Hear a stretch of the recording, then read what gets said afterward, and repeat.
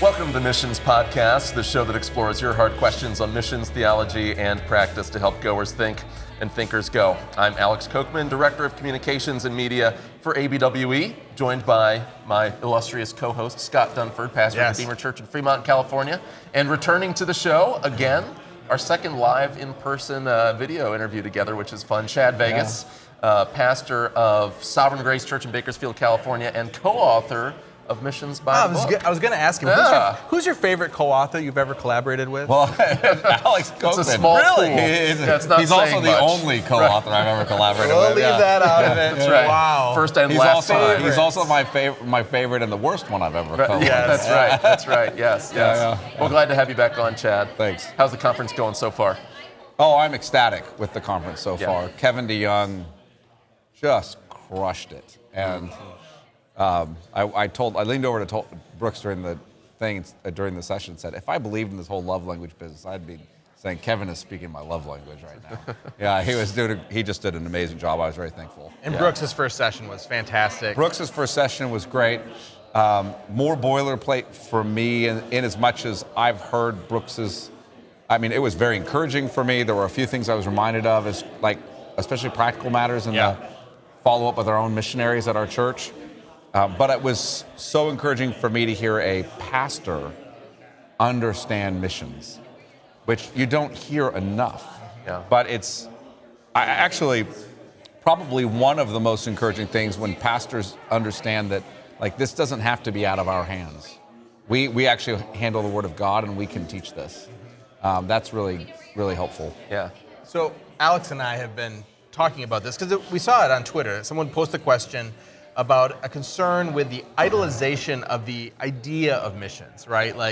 And certainly I think of you as a pastor. When I think of you as a pastor, I think of a church that is passionate about missions. You're passionate about missions. You helped start Radius. You're still leading the board. And you've sent out many missionaries. So in a church and in a culture, especially like at Radius here right now, you have people that are passionate about missions. It's exciting to talk about. Maybe is there a danger ever in missions becoming idolized to the point of unhealthy?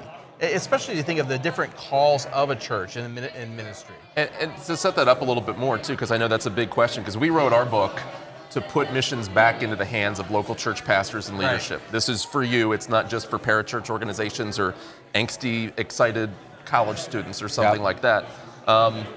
I've seen churches, though, that can't hire a pastor because they're giving 2/3 of their budget to missions and they're offering a pastor a part-time salary of $20,000, $30,000 a year. And they've got 30 members and all of them are dying on the vine, right? Because they've put missions at the center where maybe it doesn't need to be at the center. So is there a ditch on that side of overemphasizing and idolizing either missions or maybe some of the trappings of missions and making that too central? Well, I mean, your example would obviously be troubling if you saw that because that church is violating biblical commands with regard to the support of their own pastors, right? Which would be troubling to see. Muzzling the ox, yeah. Yeah, that would be really disconcerting. I haven't seen a lot of idolatry of missions, so I'm not suggesting it's not out there. I just haven't seen it. What I mostly see is avoidance of it, disinterest in it. Even in my own church, I think we're not as committed to it as I would like us to be.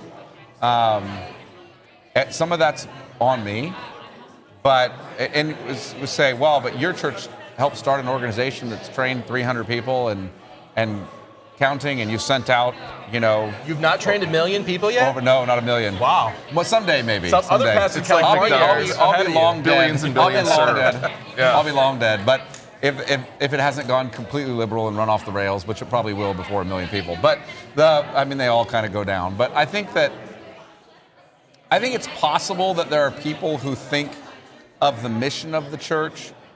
If you want to call it an idolatry, I know we love to call everything idolatry now that we love, and sometimes I think that's not the most helpful language. But if we want to call it idolatry, I think I have met people who are in love with the mission of the church or the church, and they're not really that excited about Jesus. So it's become a sort of man-centered activity, something I do, a kind of justification. I've actually run into missionaries who feels somewhat entitled to sin in particular ways because of the sacrifices they've made. You can't confront them about certain sin, and people don't want to confront them because they've made sacrifices that I didn't make, and so there becomes a kind of entitlement. And I think it's important for them to remember, like, Christ is your justification, just like he's mine, not what you did in the field. And so I think it can creep in those ways. I've seen it in the kind of churches I grew up in, where there was clearly tiers of spirituality, and they called everyone into ministry. Like, they would brag about, we had 100 preacher boys go into ministry this year. You know, like 100, really? Like, that's surprising. So how do you help people, that, especially eager young believers that are wanting to serve Jesus, they're passionate about, you know, what they're learning in Christ, to understand the steps and not just say, hey, if you want to be a better Christian, you need to go into missions or you need to go into pastoral ministry? I think that can be a real problem, both pastoral ministry and missionaries. Like, somehow if you're a pastor or a missionary, you're a superior Christian, you've reached a level of spirituality.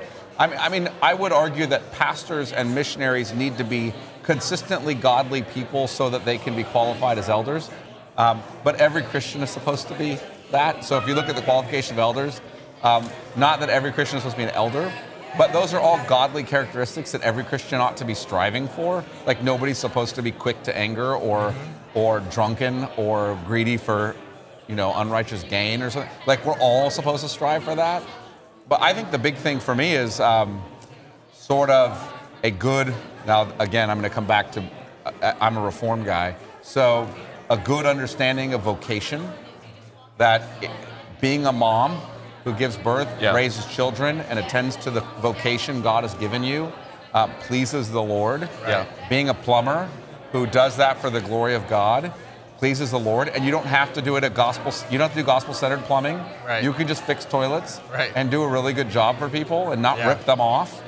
Charge them a fair rate, and that has to be said, because I talk to people that are interested in missions that are bored with that, and they're like, I can't do that. I've got, and maybe that's the Lord giving them a zeal and a desire that they have to follow up on, but maybe it's just a boredom with vocation, because there's monotony in the missionary life too.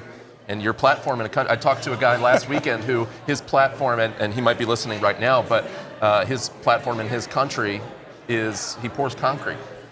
You know, there's monotony, there's boredom in the missionary life as well. We've got to have a good theology of work first too. And I think we can also, you mentioned, you know, I'm Reformed, and this is, you know, kind of where I'm coming from.